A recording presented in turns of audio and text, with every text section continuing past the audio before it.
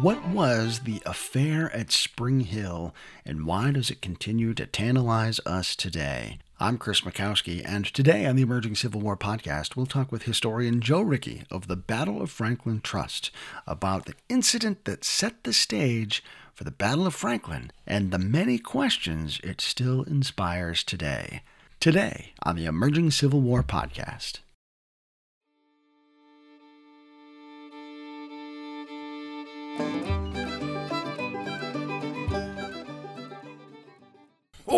Oh, this is Santa Claus. Okay, it's not. It's really me. But I wanted to say, you know what would be the perfect gift for Christmas? A ticket to the Emerging Civil War Symposium. It'll be coming up this August 4th through 6th, 2023 at Stevenson Ridge. The theme this year, 1863, The Great Task Before Us. And we've got keynote speaker Tim Smith of the West coming to talk about Grant's decisions in the Vicksburg campaign. We've got another lineup of fantastic speakers that we'll be announcing as soon as the new year arrives. You can get your early bird ticket. It's a great perfect stocking stuffer right now for only $200. Go to our website, www.emergingcivilwar.com/symposium, and you can get your early bird registration in now for only $200 for August 4th through the 6th, 2023, the 9th Annual Emerging Civil War Symposium at Stevenson Ridge. Ho, ho, ho, ho!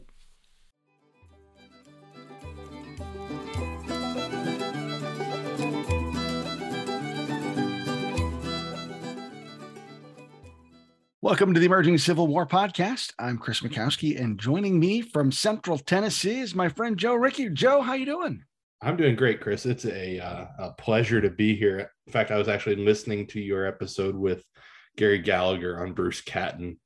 I guess in secret, the Tennessee campaign, the Western theater guy, has a real fascination with Bruce Catton. So hard to deny. He's a good storyteller, good writer. It's easy to get enamored with his work. That's for sure.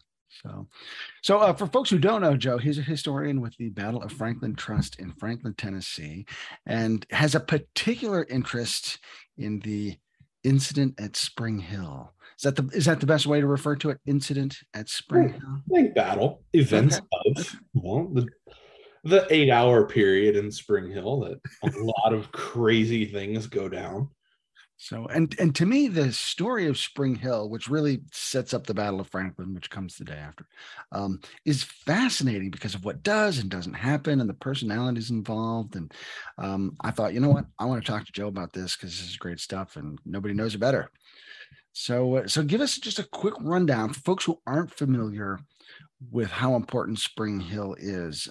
Give us the 30-second version, and then we'll get into it in a little bit more detail after that. I think if you're going to stand a fighting chance at understanding the Battle of Franklin, you have to understand what happened in those hours and really the day before at Spring Hill. It's this incredible seizure and just absolute kind of crystallization of the Confederate command structure. It just seizes up. And then you've got the Federal Army doing things that are just so out of character for a guy like John Schofield, who is this kind of meticulous and methodical engineer, kind of rolling the dice and taking a chance. It's a story that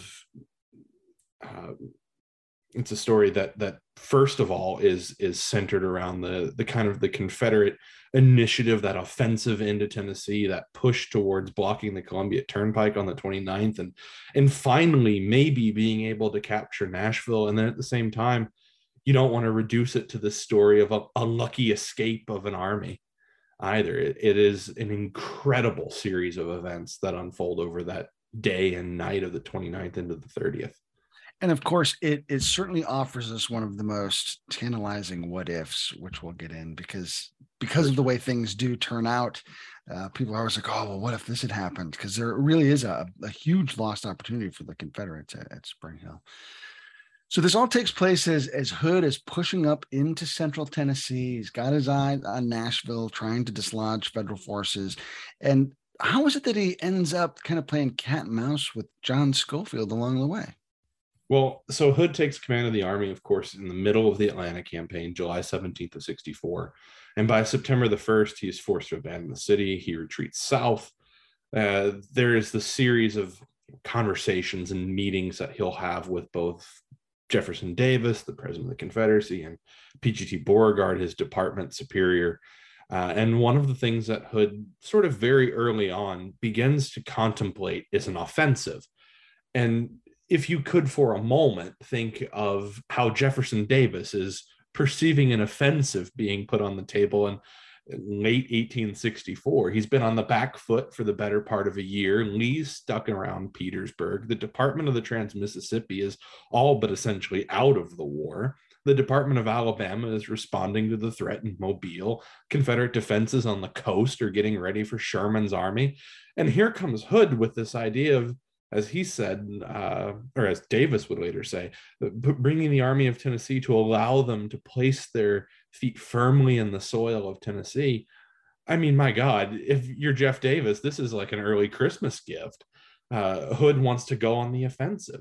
And over the course of the coming days and weeks in September and pushing into October, in fact, October 22nd, Hood will go and tell the army what their objective is, that they're going to march into Tennessee.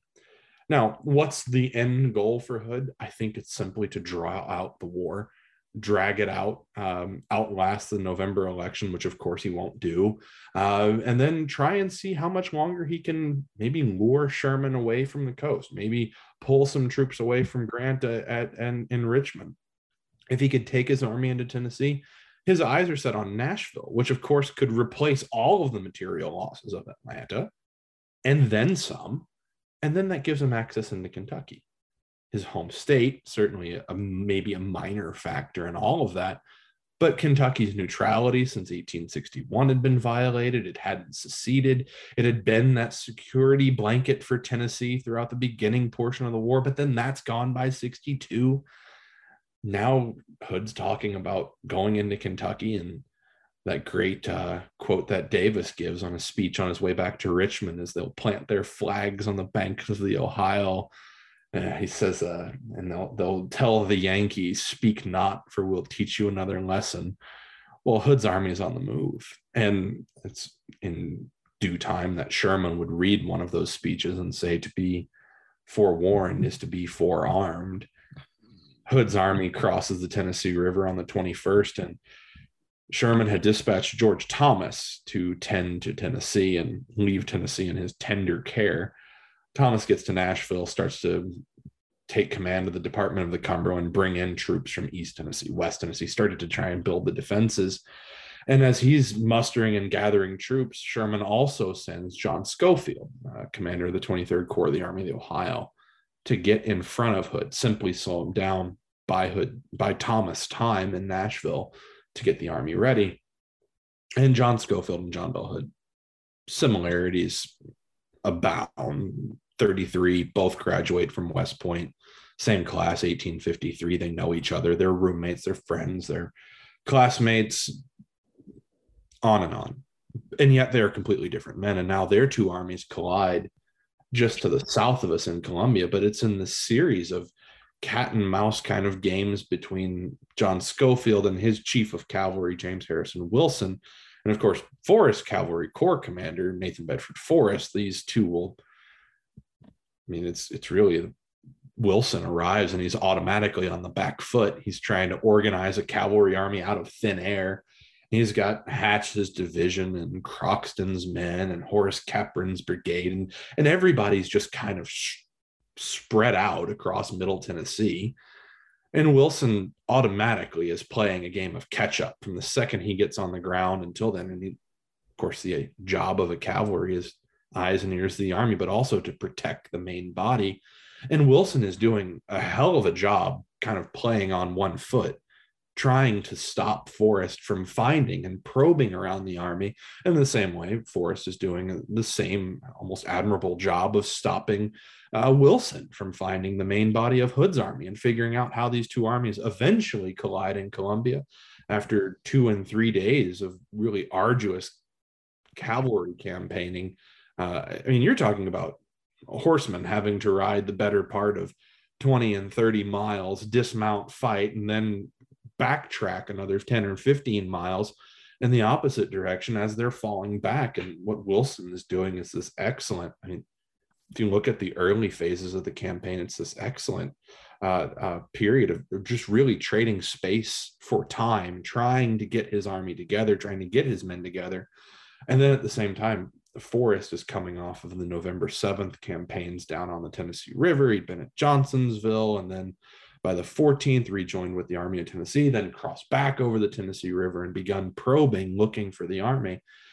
Just those first week or two of the campaign are mind-boggling to think about how much movement is going on. And then to think that it all kind of comes to a head. You know, I'm sitting at my house. It's only 15 miles down to Columbia from here. It's all taking place right down there, just off to my right-hand side. Yeah. Yeah. Now I got to back up to something you said, because as someone grounded in the wilderness, and you talk about James Wilson's doing an excellent job, and that's a phrase we don't really use with James Wilson in the wilderness. How is it that he gets his act together and is able to perform so much better by the time he shows up there in Franklin? Well, he doesn't have much of a choice. I think the understanding is that he's got to do something just to slow down Forrest. And you bring up a great point. He's a guy that comes to us from the East. He's out there with Jeb Stuart in this kind of traditional cavalry role. And then he gets out West. He's handed this cavalry department here in the Cumberland, and Thomas is relying on him. John Schofield is relying on him. And it's not just relying on him for intelligence, but I think in large part, John Schofield is relying on Wilson really for his survival. Schofield is on the north bank of the Pigeon Roost Creek, just north of Pulaski, and he's kind of hollowed the army away, trying to protect the main body, while Wilson is out both scouting and looking for Forrest, but also looking for Hood's main body. How he does it it's really beyond me, because he's dealing not only with personality conflicts, he's not dealing with bickering so much, but just not knowing the men that he's dealing with, and not knowing their experience, not knowing necessarily the ground all that well, and then bringing together this kind of force just out of thin air, gathering men from outside of Pulaski and then as far away over as Henryville and over towards Campbellsville, kind of bringing men together across almost a 60-mile stretch back and forth across the state. I can't tell you exactly how he does it, but he does it very well. And really, when he gets to Nashville, that's where he's going to have almost 2 weeks to build an army and build a cavalry force. And it's really on the back end of the campaign, the pursuit of Hood, that he'll really start to show, I guess, what he's capable of out here. And it's really cavalry that's going to chase Hood back to Franklin on the 17th of December. So it could, of course, that all puts things on the back end of the campaign. So maybe we'll have to do an episode on the pursuit of the army. Yeah, that's the 17th of December is really touch and go for Hood's army. And to think that the Confederate army ends up back in Spring Hill that night. Yeah, they're not having nightmares about what happened here a couple weeks earlier at all. No. Right. And how much of it too is that, Wilson is thrown into combat with Forrest, who at this point of the war is as much myth as soldier. There's a reputation to all of that. And then his experiences against kind of the refined cavalrymen out east, and he comes out and there's Forrest, and he's not alone in reputation. There's Chalmers's division is there. Abraham Buford has already gained a reputation. And there's all the legends and all the lore that kind of follow Forrest. But the one thing that I always have found really fascinating is that when you take a battlefield tour with us at Spring Hill, here's all the things that Forrest did wrong. But when you look at the early few weeks of the campaign, maybe we understand why he does things so just out of character when he gets to Spring Hill. He's just exhausted. Yeah. And his men are just exhausted. They've been on campaign for the better part of 2 months, and he's sick. His brother had just been killed. He's got a wound that hadn't healed. Just coming off of the summer of 64 and that early fall of 64, golly, it's kind of a wonder that they were able to stay really composed at all through the 29th. We were filming today, and one of the things I was talking about is just the superhuman efforts of both armies just to stay in the field at this point. I looked at some of the hills that we were walking today, and I thought, if I were 20 years old, having fought through 3 years, not on your life. But when there's somebody chasing behind you that wants to kill you, I guess you have a little bit more umption to get moving. Whole different context there. So why is it that there's not the Battle of Columbia? Well, there is for the better part of. Well, I suppose when we think of the Battle of Franklin, why doesn't that happen in Columbia? Well, it's a great question. It gets to the great myth about John Bell Hood, is that all we hear is John Bell Hood, Mr. Frontal Assault, wants to attack, wants to always pierce right at the center, wants to throw men at earthworks. Well, he certainly wasn't doing that in Columbia. John Schofield and his army collide on the south bank of the Duck River, and Schofield will cross his army over the Duck. And really, by the evening of the 27th on to the 28th, John Schofield has crossed his army, has burned the bridges, has cut the pontoons, and already John Bell Hood is coming up with another plan. He had kind of laid out his three corps, Ben Cheatham, A.P. Stewart, and S.D. Lee. And what he devises is this plan. He goes to all three of them, in addition, Forrest, and he lays out this plan for what's going to happen. It will be a flanking march. He's going to leave 10,000 men and the bulk of S.D. Lee's artillery behind on the south bank of the Duck River, and then taking 20,000 men under the advice from his chief engineer, Colonel Stephen Pressman. They're going to take 20,000 men, shift them just to the east of Columbia, cross over the Davis Ford on the Duck River, and then begin this lengthy march. We could call it roughly 12 miles from the banks of the Duck River along the Davis Ford Road, which is one of the worst roads in the entire county. Then it was essentially a cattle pasture transfer road. It hadn't been used really by men or by wagons in close to 20 years. So you're looking at a road that's essentially dirt in a campaign where for the previous few weeks, it had been this kind of wintry mixed rain and just absolutely terrible conditions. I guess a good comparison might be like a drier version of the Mud March. Okay. And yet by the 29th and the 30th, the temperatures are rising back up. The sun is out. And by 5 o'clock in the morning, the armies are on the move. John Bell Hood's two corps under Cheatham and Stewart, so roughly 20,000 men, begin this long flanking march. This is one of those things that goes against the notion that Hood wanted to attack and attack and attack. He wanted to be on the offensive, but he was going to do it in a way that would minimize casualties. That's the one thing about the campaign that he kind of had to guarantee to both Davis and Beauregard, is that he would only give battle where he thought there could be an advantage, on a field of advantage. And so this march is really a portion of that, is swinging men, as he would plan, behind John Schofield, 20,000 men to put behind him, 10,000 men and the Army's artillery to act as a diversion in Columbia. And who's to say that on the morning of November the 30th, the great what if is, what if the battle happens in Spring Hill? Who's to say that the Battle of Franklin, as we know it, is really the Battle of Spring Hill the day before, that there's 20,000 men behind John Schofield, there's 10,000 men to the south. We don't know if John Schofield would have just surrendered or if he would have attempted to fight his way out.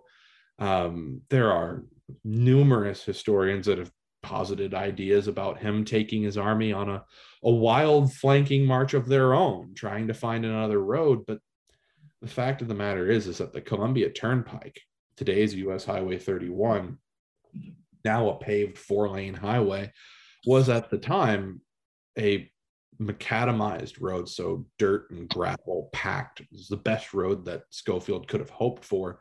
Mm-hmm. That is the Army's lifeline. That's how they're going to get to Nashville.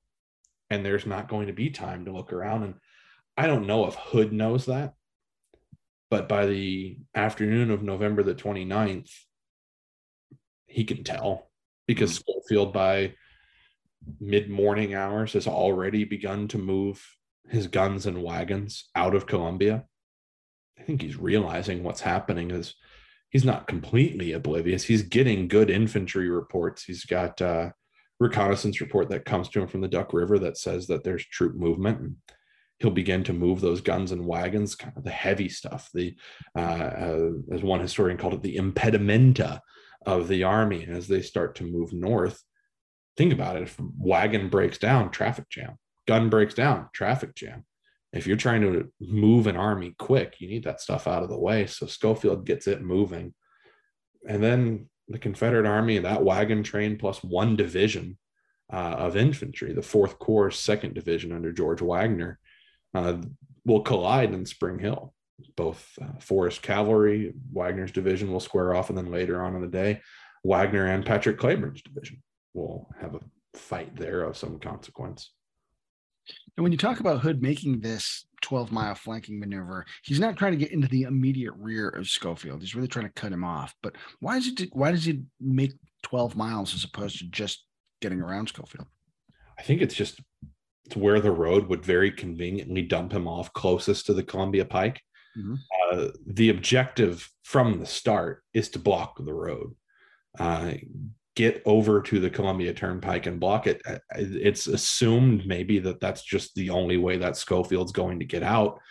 And Hood's looking to deny him that access of retreat. He's proven right when Schofield starts to evacuate the army on the Columbia Pike. Right. And it's sometime probably around 2:00 in the afternoon, just not 600 yards from where I'm sitting, that Hood and his corps commander, Ben Cheatham, they're on the Davis Ford. They can actually see the Columbia Pike, which gets to another great controversy that comes up after the war between Hood and Cheatham, is when could they see the road? Well, Hood tells us that he could see the road outside of Spring Hill. Cheatham says that from the moment that we crossed the Duck River, the road was never in view. Who's right? Who's wrong? Well, walk the ground yourself and see. I did it today, and there's not one, but 2 or 5 different opportunities where you could see the Columbia Turnpike. And that's just on this side of Rutherford Creek. And that's just on this side of what is now Bear Creek Pike that would have separated the armies. It's right there. And for a general with field glasses or a telescope, it's very easy to see. Uh-huh. Traffic today is very quick and easy to pick out. Would have been a lot easier to see wagons and guns with a trail of dust behind them moving up the road too. So why is it the two of them get into a pissing match about that after the war? Who holds the bag the next morning on November the 30th from Spring Hills? Got a lot to do with it. So the object is to cut the road. And Hood's army gets up to Spring Hill with that objective in mind. Why don't they just march across and cut the road? They run into George Wagner's division. George Wagner had arrived just around 11:30 in the morning. Early afternoon deploys on the northeast and south edge of town, 3 brigade front. Colonel Emerson Opdyke's 1st Brigade to the north edge of town. Colonel John Lane. Bad news for John Lane. If it's 12, he had only been in command of the army for, since about 4 a.m. Or he'd only been in command of that brigade since about 4 a.m. rather. He had replaced William Groves, who had been promoted to another division. So Lane's there, and then to the south edge of town is Brigadier General Luther Bradley's brigade. They're posted off of what is today a preserved section of the battlefield, thanks largely to the efforts of the American Battlefield Trust. No sooner do they arrive than does Forrest Cavalry arrive off of the Lewisburg Turnpike, kind of crossing the span on what was then the Mount Carmel Pike. Today is close to a duplex road. They arrive, they run right into Lane's brigade, and Lane, for his first day, does very well for himself, throws back Forrest Cavalry 3 times and will push Forrest's men back down the Rally Hill Pike, and they'll move to the Caldwell House. And this is where one of the first great mysteries of the day comes about, is why isn't there a better job of relaying information between Forrest Cavalry and Hood's army, which is coming up the same road? Davis Ford connects into Rally Hill, and Rally Hill takes them into Spring Hill. Why doesn't someone go down and tell Hood what to expect and tell him what's in front of them? It's unclear how much anybody knows when they arrive here sometime around 3:30. And then, of course, bringing up that advanced element of the army is Pat Claiborne's division. If you're looking for the tip of the spear, look no further. It's Claiborne's men, hardest fighting, some of the best trained, some of the most veteran troops.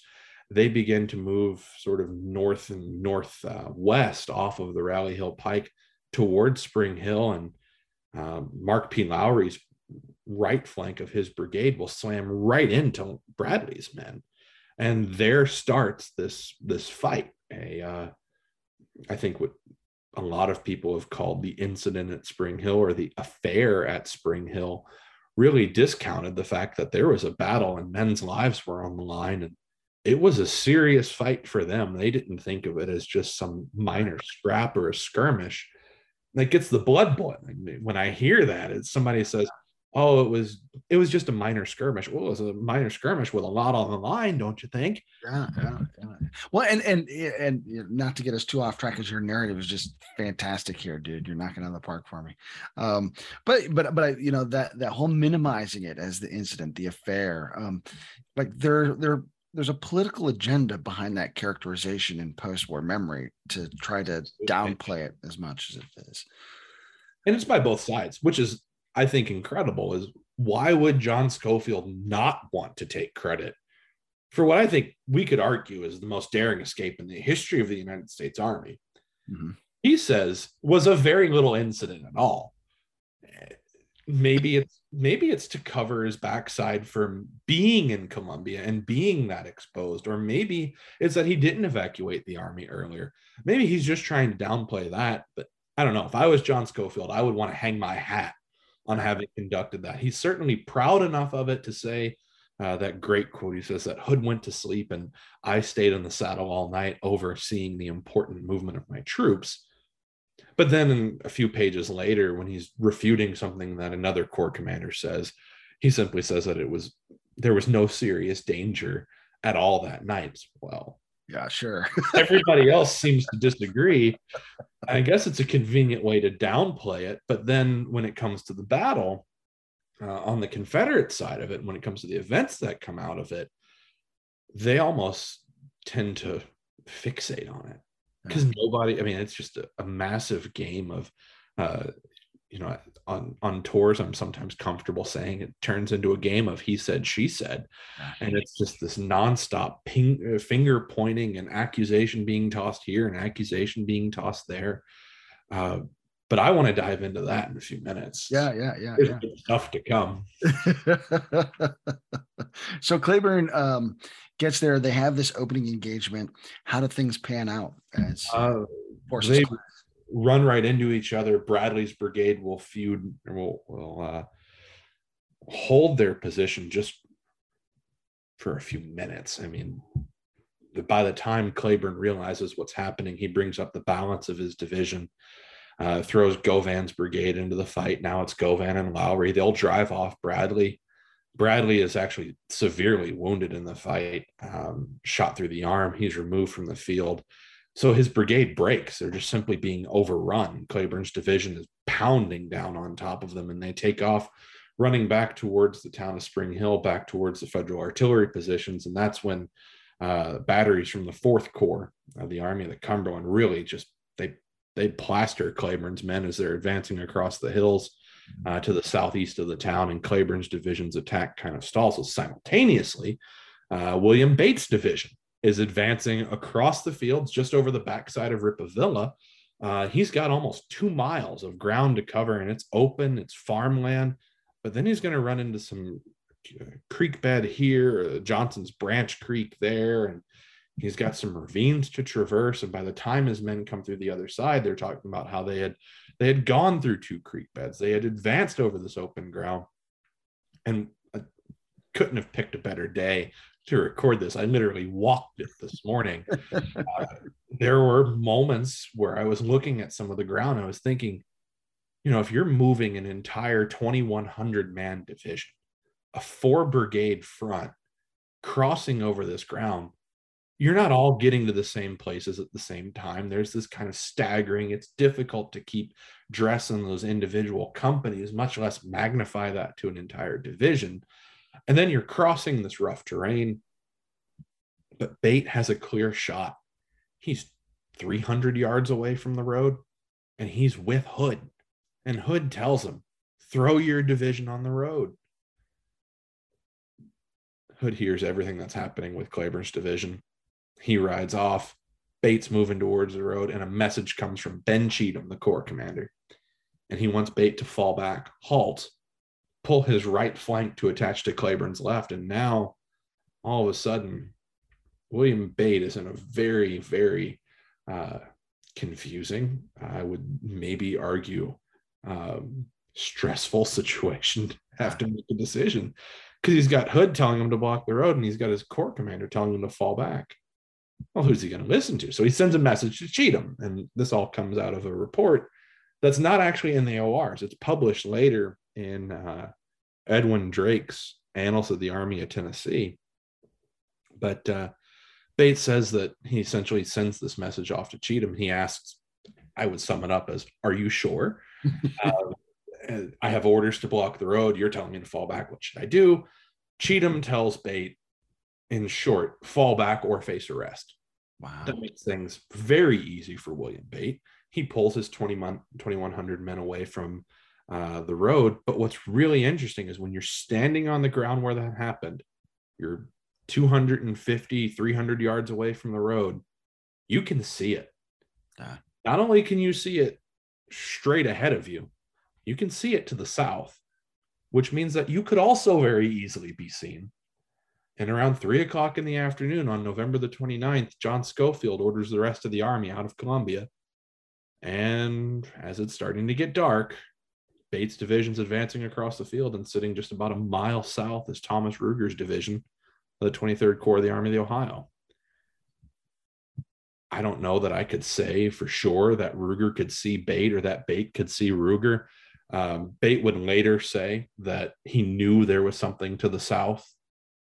I think a lot of people wish they could say that they knew something on the 29th, but Bate has probably the best argument. When you walk the ground and you see it for yourself, he's got probably the best argument to make that he could see or hear something at least operating to the south of him. And what it is it's Schofield's whole army moving up from Columbia.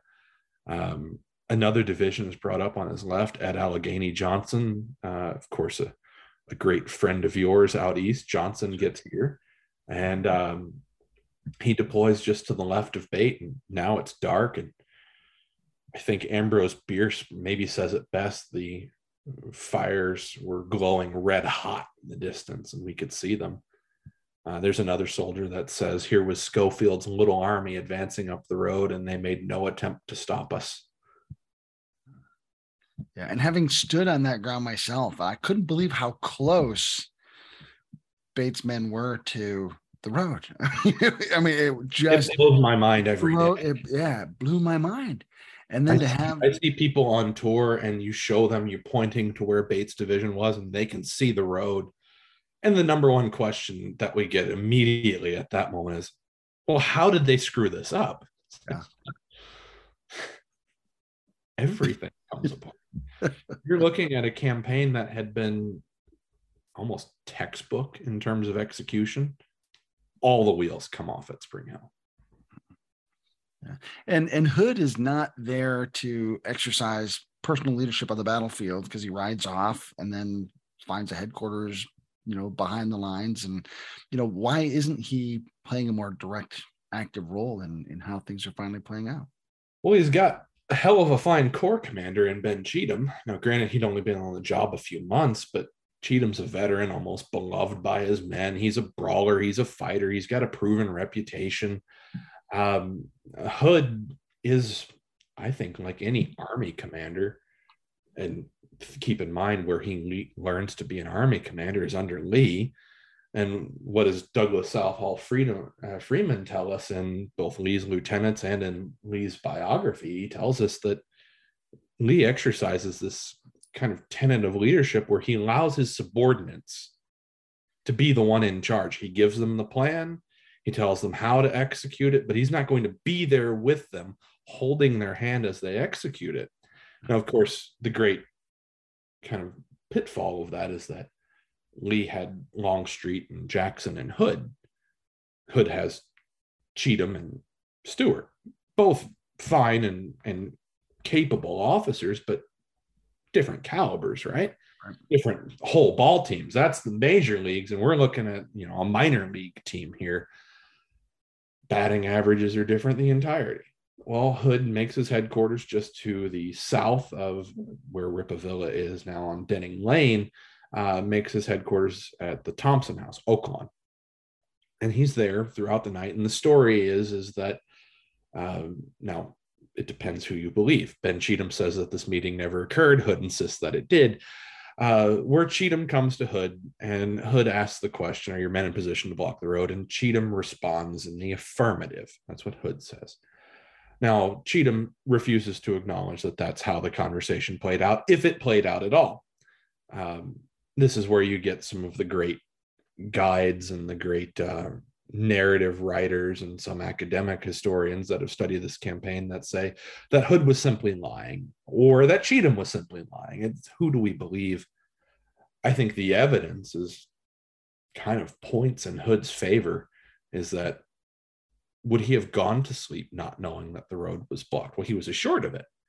Cheatham said he was in position to block the road. Then Cheatham leaves, and A.P. Stewart talks to Hood at some point that evening and tells him that his men are just off of the road. They have been placed in position that night.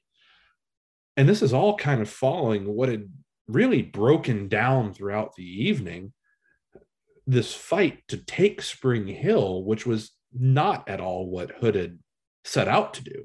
Hood had set out to block the road.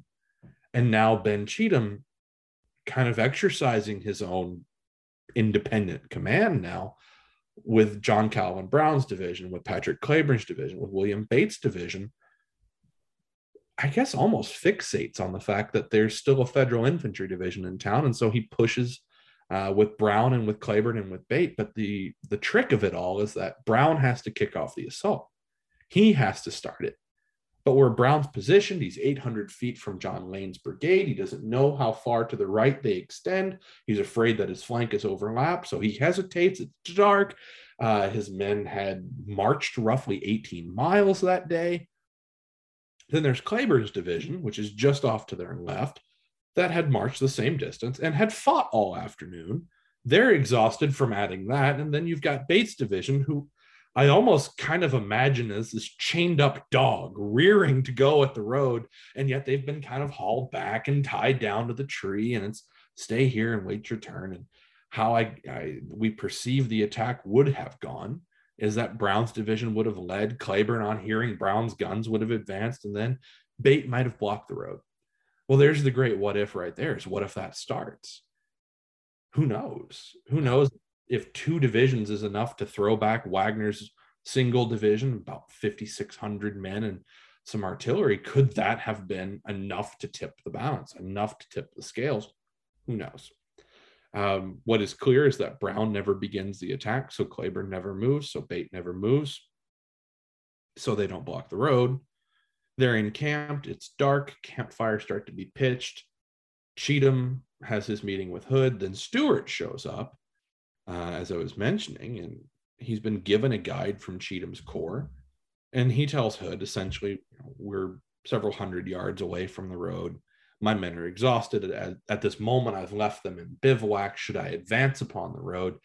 And Hood, in summary, tells Stewart, rather, that we'll advance on the road in the morning. We'll advance on Franklin in the morning. Allow your men to rest.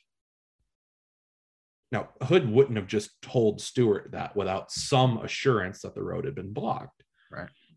So Stewart leaves, and Forrest Cavalry throws a small barricade, some of Red Jackson's men, on the north side of town. But Jackson's men, again, out of ammunition, tired, hungry, exhausted, been in the saddle since about 4 a.m. They're not going to be worth any, equivalent of a fighting force when something does happen. Right. And then along comes John Schofield, who, I mean, for a man that is not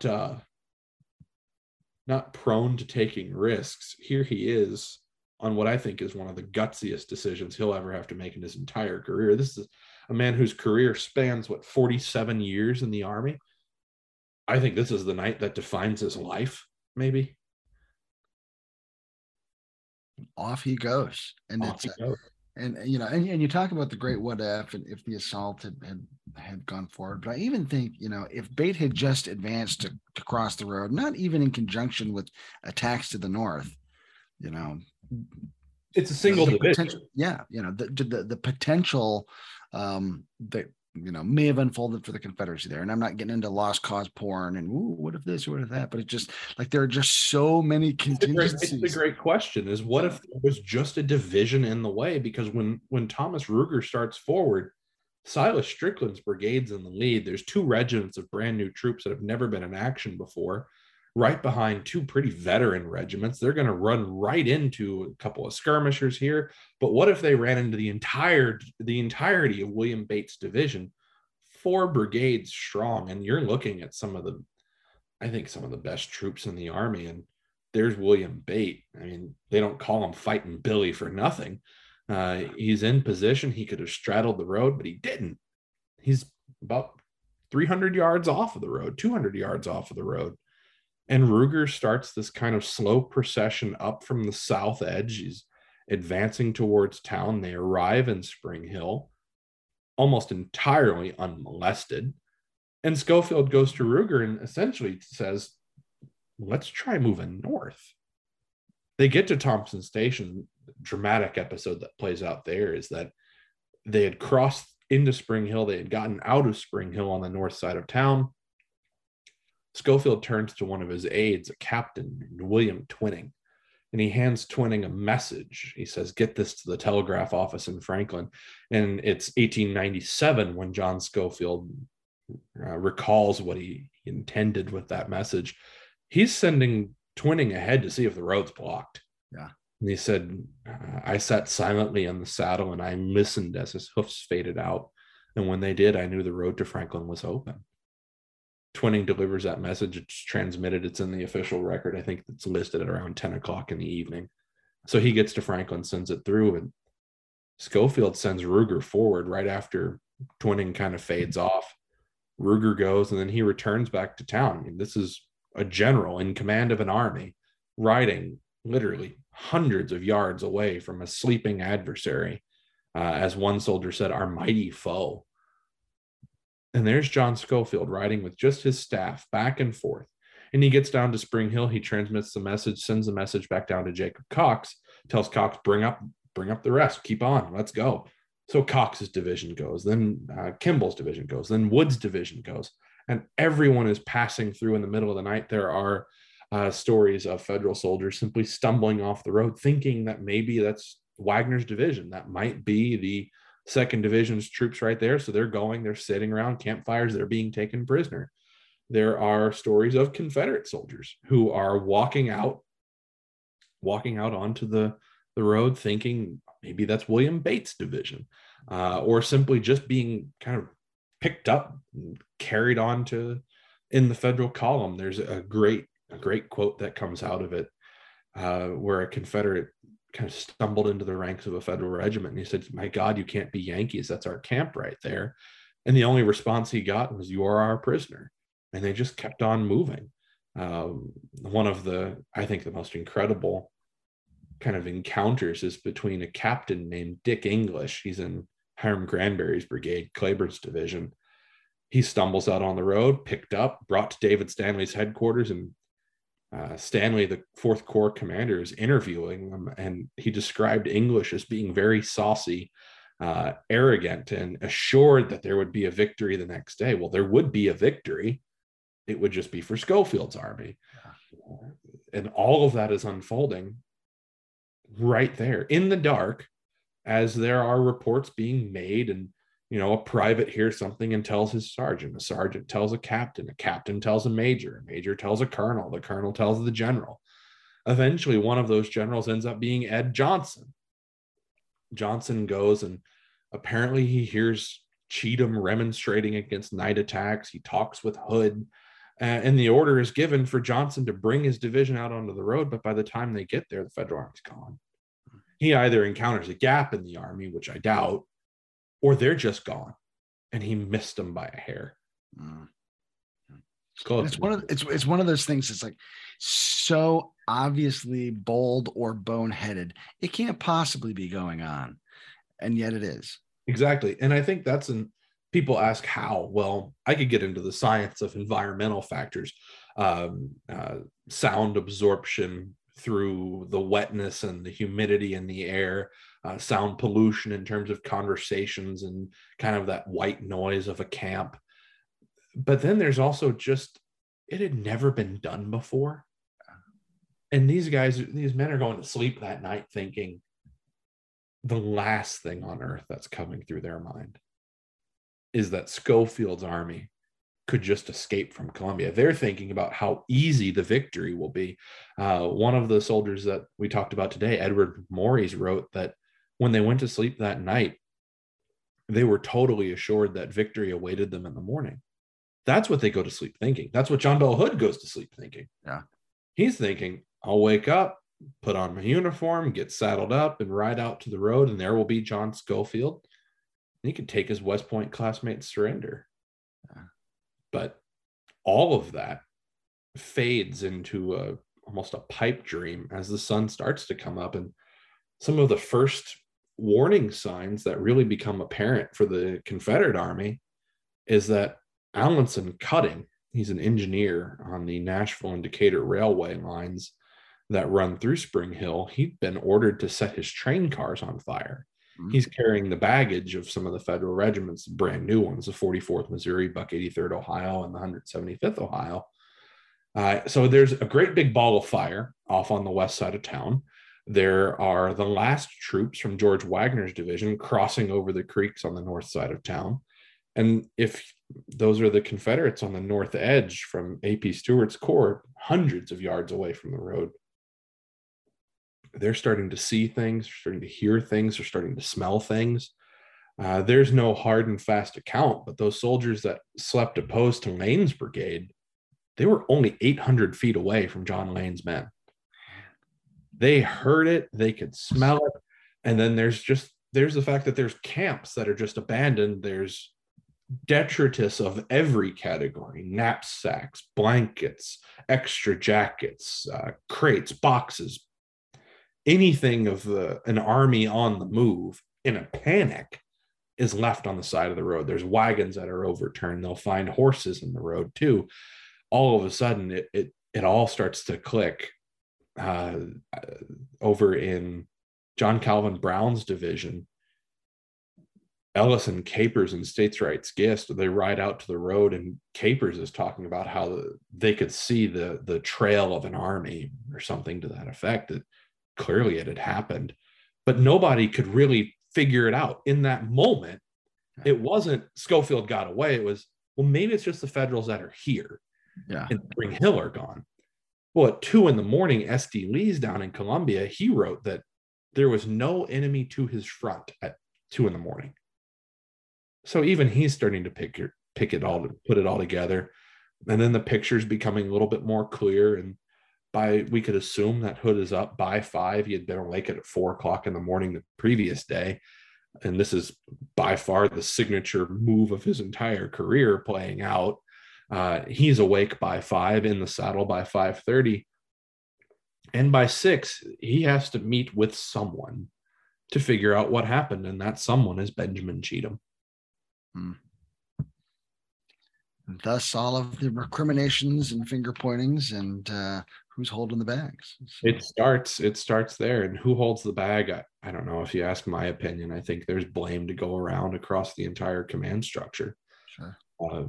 Ultimately, everybody's cop-out answers. Ultimately, it rests with Hood.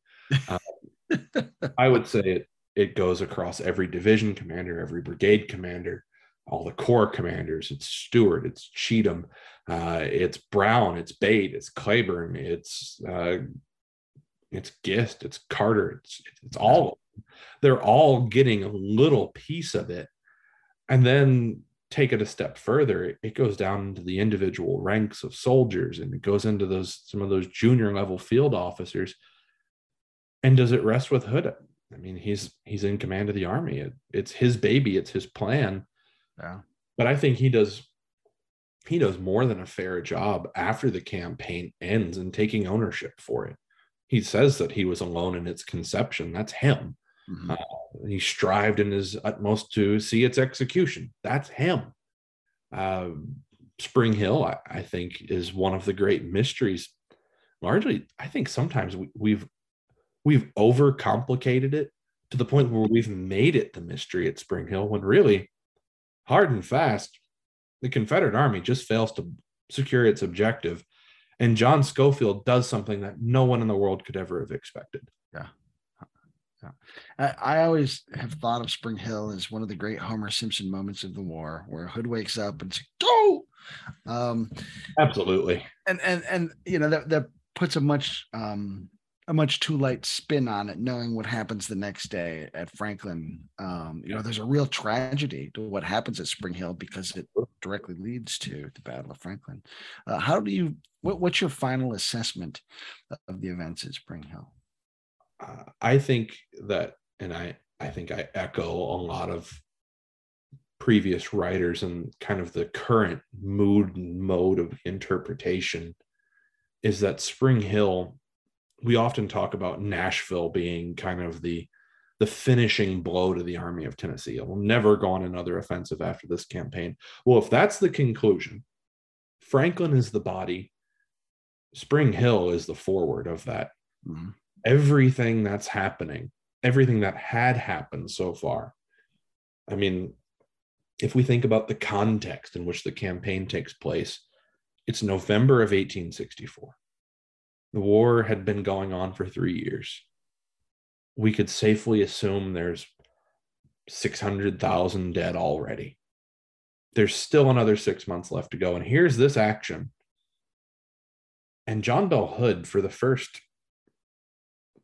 we could give him credit and say the first 2 or 3 weeks of the campaign, has just been an absolute fear in the hearts of John Schofield and of George Thomas. And I think look no further than Ulysses S. Grant's messages to Thomas in those 2 weeks preceding Nashville is, here's Hood's army, destroy it, destroy it, destroy it, do something, do something. It shows you that Hood was not some idle threat that everybody was willing to just kind of throw away. He crosses the river. He conducts this brilliant campaign to Spring Hill. But Spring Hill is the ultimate tragedy, not because of a Confederate defeat, not because of what happens in terms of his army kind of falling apart. It's this ultimate tragedy because there's roughly 2,200 men that will both march on the Columbia Turnpike and sleep in those fields around town that will never see another sunset again. This is it. This is their final night on Earth. They're seeing Rippavilla. They're seeing the Columbia Turnpike. They're in the Confederate Army. They're sleeping in the fields to the east and to the south of town. There are stories of husbands that will never see their wives and their children again. And there's the great human tragedy in that, is that all unfolds the very next day at Franklin. 5 hours of fighting, some of the most brutal combat in the entire war. People ask, oh, is it like Gettysburg? Is it like Chancellorsville? Is it like Fredericksburg? No, I couldn't compare it to any of those because I honest to goodness, I think that it is worse. Yeah. Is an explosion of 3 years of fighting between these armies, the Army of the Cumberland and the Army of Tennessee, the Army of the Ohio. All of that unfolds right here in this little stretch from Spring Hill on to Franklin. Yeah. And it's that morning where the plan is made. The armies are on the move, and just within hours, John Bell Hood will deploy some 20,000 men to strike the federal position at Franklin. And there we'll break out. We'll see 10,000 casualties, killed, wounded, and missing in 5 hours of fighting. Wow. So that starts in Spring Hill. And we started with this, and I love to finish it with it. To understand Franklin, you really need to get on the ground in Spring Hill. You need to read about it. You need to walk the ground. You need to take a tour down here, battlefield tour, house tour, regardless. Visit the Battle of Franklin Trust sites and really take it in what unfolded here over that Such a critical period, November the 29th and the 30th. And that actually leads to my final question. And, the battlefield at Franklin tends to get a lot of attention because of how much of it has been reclaimed. But there's actually ground you can walk down in Spring Hill. For someone who goes down to Spring Hill, what can folks see? What can they experience? Well, there's two sections of preserved battlefield. Really, I guess we could say three. There's the 90 plus acres that Rippavilla, in terms of what the Battle of Franklin Trust now operates. That's a section of the battlefield because it's where troops move. I mean, that's the great debate, is what's a battlefield? Well, is it just where troops form up? Is it just where they fight? I think it's all of the above. So Rippavilla is a portion of it. There's the preserve section directly north of Rippavilla that the American Battlefield Trust owns. That's a section, again, another 90 plus tract of land. That's largely where some of William Bates' men and Edward Johnson's men will encamp that night.